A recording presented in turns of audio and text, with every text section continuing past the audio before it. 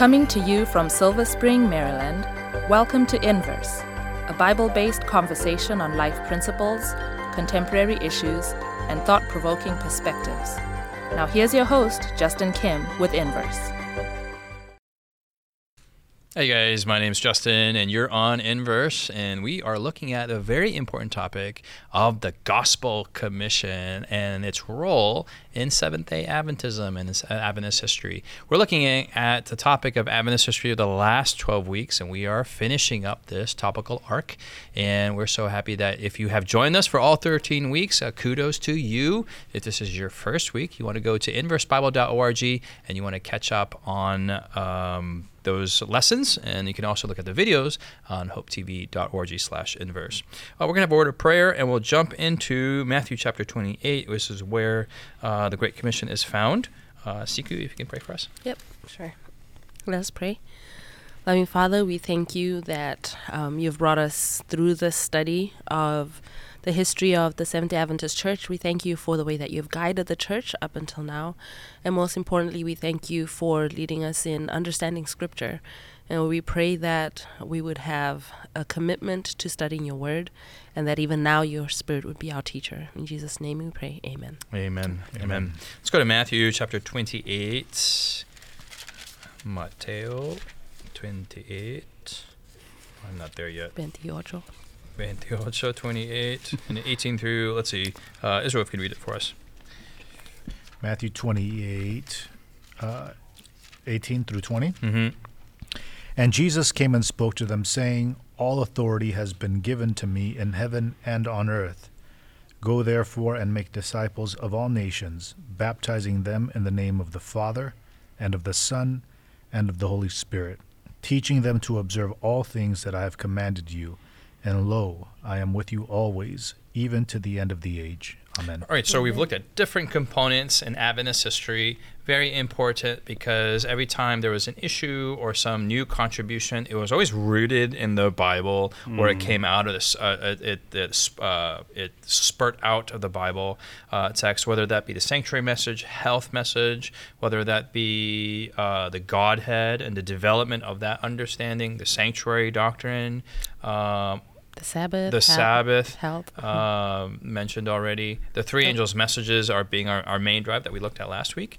And then here, this episode is called Go Tell the World. This missionary activity has always been very, very important in the Adventist Church.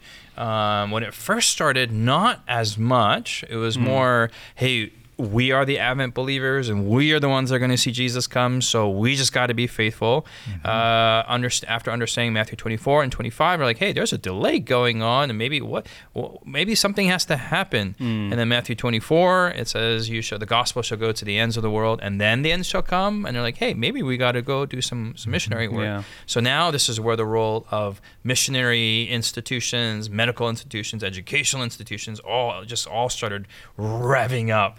And it's just part of our DNA as Adventists, as the last day remnant people found in Revelation 14, to be active in Israel. Yeah, I as you were speaking, what was kind of struck me in my mind was that when the early Christian church started, Acts chapter 1, Acts chapter 2, Jesus told them, he gave them a message, he gave them an identity, he gave them a mission. You will be my witnesses in Judea, Samaria, the uttermost parts of the world. If you look at what is taking place immediately following that in Acts chapter 2, 3, 4, 5, 6, 7, right? All of this just incredible growth is taking place, right? I mean, Peter preaches a message which by homiletic standards, you don't kind of feel like this is a powerful, you know what I'm saying? It's not like a sermon that you're like, whoa, Mesopotamia is going to make you cry, right? It's not like that, right? And then, but it's growing, and then all of these different, it's not free from opposition. I mean, they get beat up, there's hypocrisy in the church, all of this stuff is happening, yet none of it prevents the church from growing. It just growth after growth after growth after growth. But what happens is that when you reach the book of Acts, chapter 8, 9, and then onward, tragedy strikes the church, and that causes the church, persecution causes the church to spread. Outside of that, the church would have been comfortable staying in Judea, And so you need kind of a disappointment, a blow to the church that seems to be catastrophic in order to get it to advance. Disseminate everyone out there. Yes, and to accomplish the mission which God had given it. And I think similarly what happens with the Seventh Adventist Church takes place, right? The church, a group of people are experiencing revival and reformation. They're understanding truths of Scripture that have never been revealed to them. There's kind of like an awakening that is taking place around the United States in certain areas. People begin to study the Bible, and they find the precious truth that Jesus is coming and that he's coming soon. As they begin to study, they experience a new relationship, a walk with God. There's a revival in their life. But had they not experienced a disappointment, they never would have spread that gospel to the end of the world, which was God's original commission to them or to us. And so I find that sometimes history repeats itself, and that God uses these disappointing experiences to help us in the accomplishment of our mission. So God uses the negatives even for his glory. I love the story of in the early church of when they started realizing they got to go outside of who they are, and then we got to be missionaries, and we got to go to Europe. Yeah, that's where the mission field. I mean, it just shows you how the world was so different back then. Well, at first it was like just within the U.S. Iowa, we got to go west in the U.S. Iowa. The frontier. Listen, Iowa is still a mission field. It's a foreign land. It's true, but we love Iowa. there's this mentality that if I'm going to be a missionary, I have to cross an ocean out there. I mean, just moving to Iowa is just relocating and doing ministry, but crossing the ocean to Europe, I mean, that is a missionary. And I believe 150 years ago to this year, right? To the year that we're recording. To next year. Is it to next year? Well, by the time that this is released? Anyway. Around this time. Right, you're right. By the time about 150 years that Adventism sent one of its best qualified individuals to Europe. A story that he lost his wife before the trip, but he went anyway, and then he lost his daughter in the mission. In the mission of, was it Switzerland that he was in? And that's rough conditions to live in Switzerland in those the days. mission field. And there was not that much wealth there.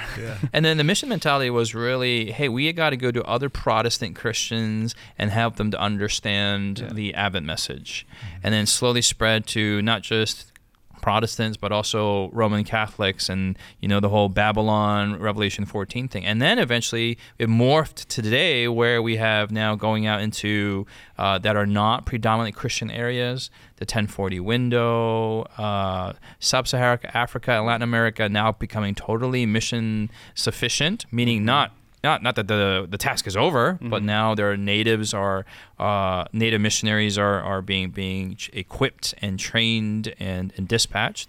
But there's other areas like the the 1040 in the Middle East and some parts of Asia where you don't have that mission capacity, and you need some international missionaries always to complement the work that already exists there.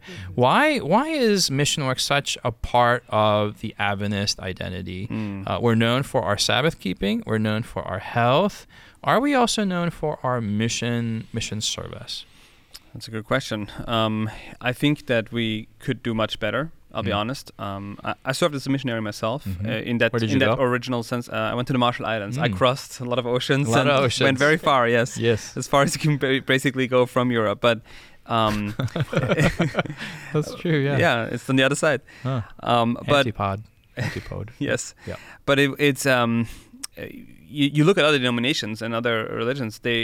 Not everyone is mission minded, but you look at the Mormon Church. They have thousands of missionaries. 70,000. And there are reasons why, and so on. But I think we could do better as far as leading the mission work in the territories that have not predominantly been reached by the gospel. And I believe that our church is moving in that direction. We have been doing work that I'm not saying it's not been doing, but there's going to be, I think there's going to be much more emphasis, and that's awesome. Your question was why we should do it, or why is this part of the Adventist DNA? Oh yeah, okay, so we've been talking a lot about our eschatological relevance, and in the three angels' messages, as we talked about last week, is a message that goes to every nation, tribe, tongue, people, like everybody. And you might think, well, globalism, internet, haven't we reached, isn't it accessible to everybody? No, it's not. There are literally billions of people who have never heard of Jesus. Even though it's out there, the information, it's not always accessible or even in their language. The Bible still has to be translated into thousands of languages that don't have anything yet. So there is a massive need for people to hear the gospel and to just sit around and be comfortable in if you're in the global north or the west. This is not what we're called to do. And it goes contrary to the very philosophy of heaven. Yes. I mean, God could have said, you know what? We've sent them the prophets. We've sent them, you know what I'm saying? We've sent them the word. But Jesus never stops in pursuing people. Yeah. So much so that literally, he changes who he is, right? To come and to incarnate, to be one with humanity in order to share the gospel with us. And that is our example. Our example is to be like Christ. We should go to the ends of the world and to be one with the people to reach them as Christ has done so for us, reached us. When we read Matthew 28, verse 19 and 20, we see a lot of verbs there. We do emphasize the first verb that we see a lot, go ye therefore, or go therefore, and there's always this going component, right? And that sounds exciting to us. We like going. We cynically say there's a lot of tourist evangelism where you go for 2 weeks to Aruba to do an evangelistic series there, to build a church, or you go to the Bahamas, and these places, hey, they need the gospel too. But then after 2 weeks there, you come back, or sometimes you go to some rough parts of the earth. I'm not going to mention which countries, but you go there and you just you gruel through it. Is that a verb? And then you know that at the end of the week, you're going to come back to air conditioned, mosquito free Western world. There is that, but the emphasis there in Greek is not on the go. That is a participle. The emphasis is not on baptizing or in verse 20 teaching.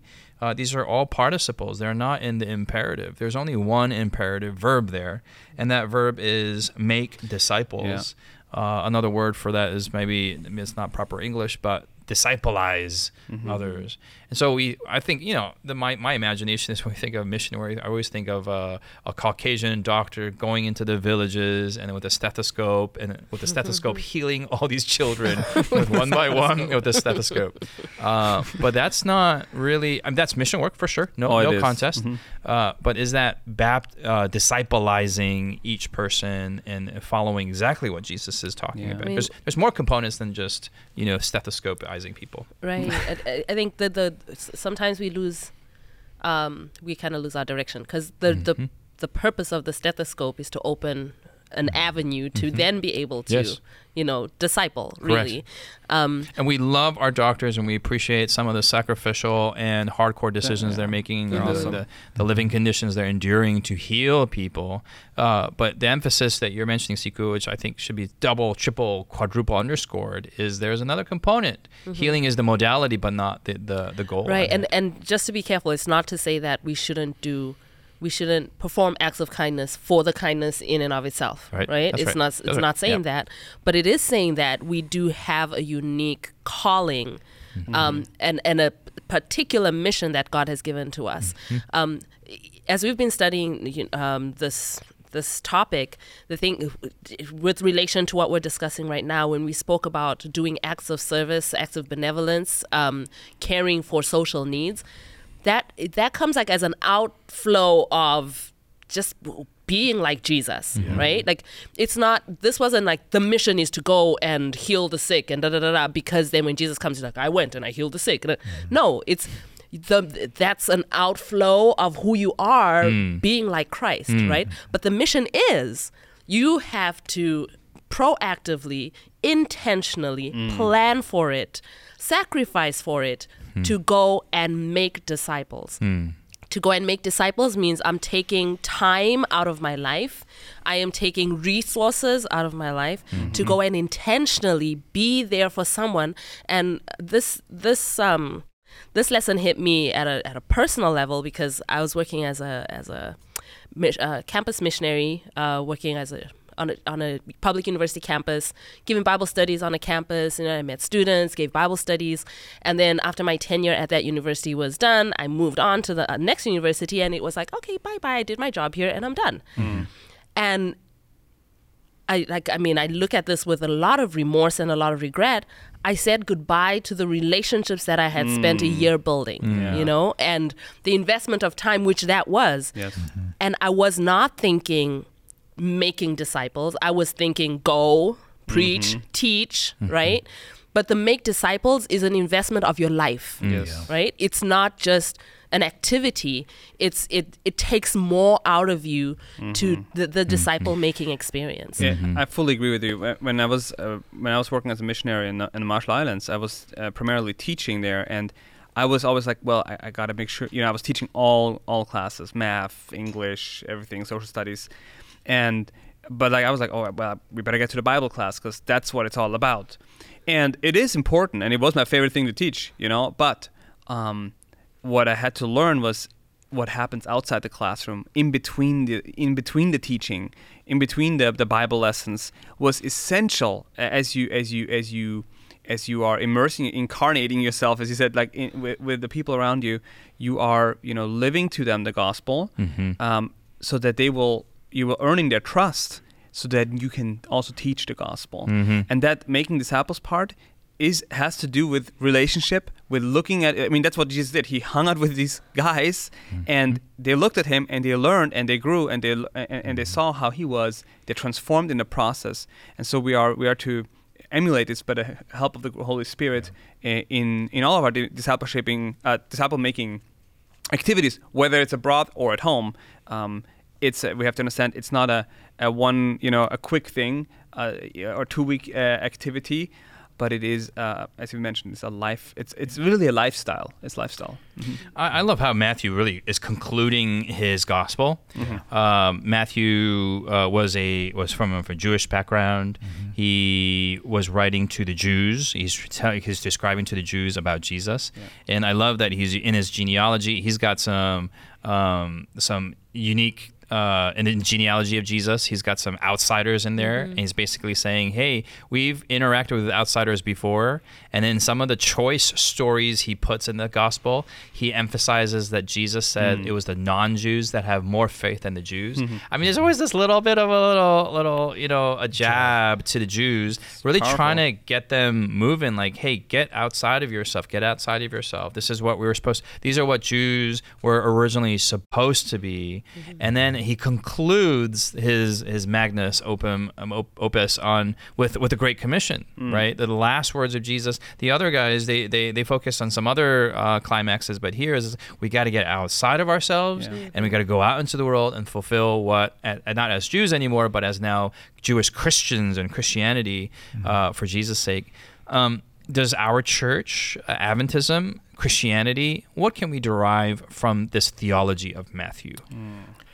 Justin, I'm glad that you brought this up because I was hoping we'd get to it. From the very, very beginning of the story, even before Christ is born, I love how Matthew just talks about the fact that the wise men are coming from the east. Non-Jews. Non-Jews are coming, and it's kind of already in the beginning of the story. He's kind of blasting the Jews, and it's showing, even how they got access to the truth was through an apostate prophet, right? They're watching the stars. They're figuring what's going on. I don't know if there's superstition there, but they're living lives faithful to what they know. So referencing Balaam's prophecy that was recorded in Scripture. It got eventually to Babylon, and then the wise men somehow got a hold of it. And all this not really through any Jewish means, but really all non-Jewish pagan means. Because it was from the countries that he was cursing, so they had access to these prophecies, and so they make their way. They make their way to the people whose prophecy this was about, and so they're thinking like, surely they know their king and whatever. And so from the very, very beginning, you have access to these foreigners. And as you mentioned, there's the Canaanite woman, there's the centurion who have more faith than the Jewish people who are God's people. You have prostitutes who are in the genealogy, foreigners who are in the genealogy of Christ. All of these different people who, we blast the Jews, but even us, like I would not want that in my genealogy, right? Like, hey, my great-great-great-great-grandmother was a prostitute or comes from a weird background. No one would want that in their genealogy, but God does. Jesus does. And it shows us in a very, very real, raw, practical way that the reason why this is okay to say is because at the end of the day, I can rap now, right? At the end of the day, all of us are one family. We're all one family. And no matter where we come from, no matter what we've done, no matter where we've been, we are one family, brothers and sisters in Christ, under God. And so this sets up in a very real way, it sets up the gospel commission. If I truly believe that the people around the world are my brothers and sisters, then not only do I have a calling, not only do I have a command, but I have more than above everything else, I have a great privilege to share with them where they come from, what their future is, and how God has created us to live with him forever. And so I love the beauty of Matthew in that way. I agree. And it shows the value of human life in God's eyes. He John 3:16, for God so loved, it doesn't say love the Jews or, love the Adventists. He so loved the world. He loves every human being with an everlasting love. He died for everyone, every single person. And that is something that we have to, we probably can never fully comprehend what that really means. But I believe that as we walk with Christ, he transforms our hearts, that we will also have that kind of love and compassion for people who are lost. And I'll be honest with you, working as a pastor, I had moments where I'm like, Lord, I don't really feel love for these people that you're sending me to.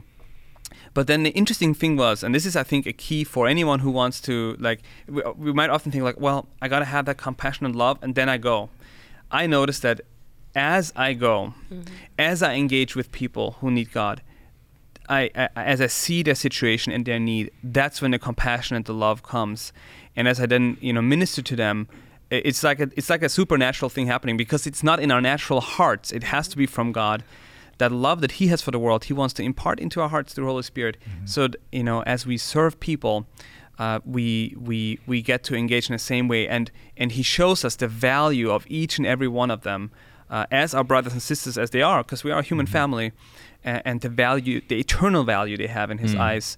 That is for me, how I try to see people in all their rawness and their brokenness. I try to see them, because that's how Jesus sees me, right? And he treats me with love. So in the same way, I want to reflect that and treat them that way. I think what you're mentioning is so key in this anatomy. I use the word anatomy in this ecosystem economy. The system of I gotta stop disclaimering my words. In our interaction with God, we need to be discipled by Jesus, right? We follow his footsteps. We listen to his words. He's our rabbi. He tells us, he gives us these experiences daily. But then there's a point where we need to also disciple people underneath us, to be discipled by Jesus, but also to disciple someone else. Whether that means someone next door to someone looks exactly like me, or whether it means to go to the other side of the world and help jumpstart some work there that hasn't been around for or whatnot. But without, sometimes we get into we got to be missionaries, and we're doing all this activity, we create all these institutions and whatnot, but there's no love. We're not discipled by Jesus. We're just doing it just for the sake of the work or whatever. But it's that one-on-one experience that we have with Jesus that we photocopy to all the other disciples around us, regardless of culture, regardless of language or barrier. And when I think about, in my mind, what is possibly lacking and what makes it hard for us, or why we're maybe not giving of ourselves as much. Like two things from our study this quarter. One is understanding the message that we have and the beauty of the message, and at its core seeing Jesus in the message, and that leads to the second thing, like actually just seeing Jesus, and who he is. when it comes to, I really appreciated that you just mentioned right now, whether it's going overseas or it's going to my neighbor next door. I think the thing that is consistent when it comes to, sharing the gospel the way that Jesus did is that it comes at a personal cost. Yeah. Jesus shared the gospel at a personal cost. God sent his son at personal cost, and at a very high cost. Yeah. And when we see Because God, that in itself is the message. Yes. exactly. Rather than us talking and all the whatever, Yeah. that sacrifice and that is hit is the message. Exactly, Sorry. exactly. And that's the thing that's consistent, whether it's talking to my neighbor, going out of my way to talk to, because, we'll make friends with our neighbors if they're friendly to us, like I'll wave if they wave back, but really going out of our way, doing something Yeah, that that's hard. we take, like that I'm going to take a hit Yes. for the purpose of spreading the gospel, so, we will take a hit financially because it actually doesn't really hurt that much. Like, if we're honest, because when was the last time we were giving until it hurt, until it was like, God, like, we are down to eating the bare minimum, no more luxuries, no more veggie meat. We're going to buy, the dry beans. Okay. We're going to soak them, We're gonna soak 'em. No, what I'm saying is, like, we're even when we're giving to missions, like, we're not giving sacrificially, and I'm speaking to myself right now. Like, what when we're talking to the point about, where it hurts. yes, Yeah. We're giving. It's a sacrifice. and but it's not for the sake of proving anything. No. It's not because it makes me worthwhile, but it's when I see Jesus, this is what it does in my heart. It's like, man, this is what Jesus has done for me. What can I do to share this with somebody else? Not to pay Jesus back, but because I appreciate so much what he has done. And the beauty is that it says, all authority has been given to me in heaven and earth. So Jesus is going to work with us when we do this work. When we sacrifice, he's going to supply our needs.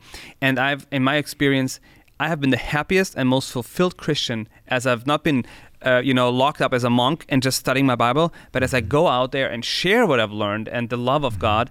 It is counterintuitive to our sinful human nature, but when we do it, it is the most joyful experience. And you experience the miracles of God in the process. Israel, really quick, 1 minute on the clock. What's your final takeaway after looking at Adventist heritage? I think the greatest, responding to him, the greatest miracle that takes place is that God eliminates fear and indifference out of our lives. We have, over the years, 150 missionaries I've worked with, and I've seen over and over and over again.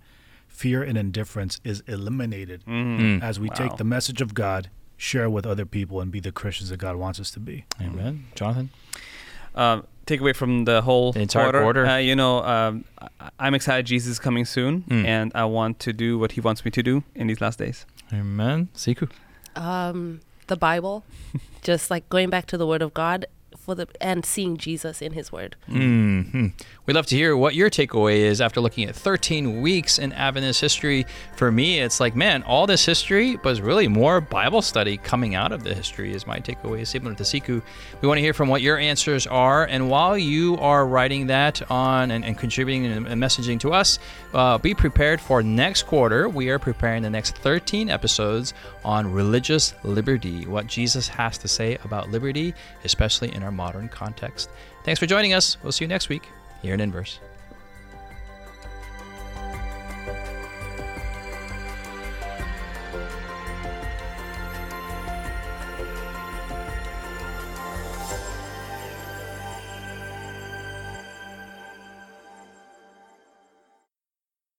You've been listening to Inverse, a Bible-based conversation with Callie Williams, Israel Ramos, Jonathan Walter, Sebastian Braxton, Siku Dako, and your host, Justin Kim. Inverse is brought to you by the Hope Channel, television that changes lives. For this and more inspiring episodes, visit inverse.hopetv.org. Find us on social media, #InverseBible. Until next time, this is Inverse.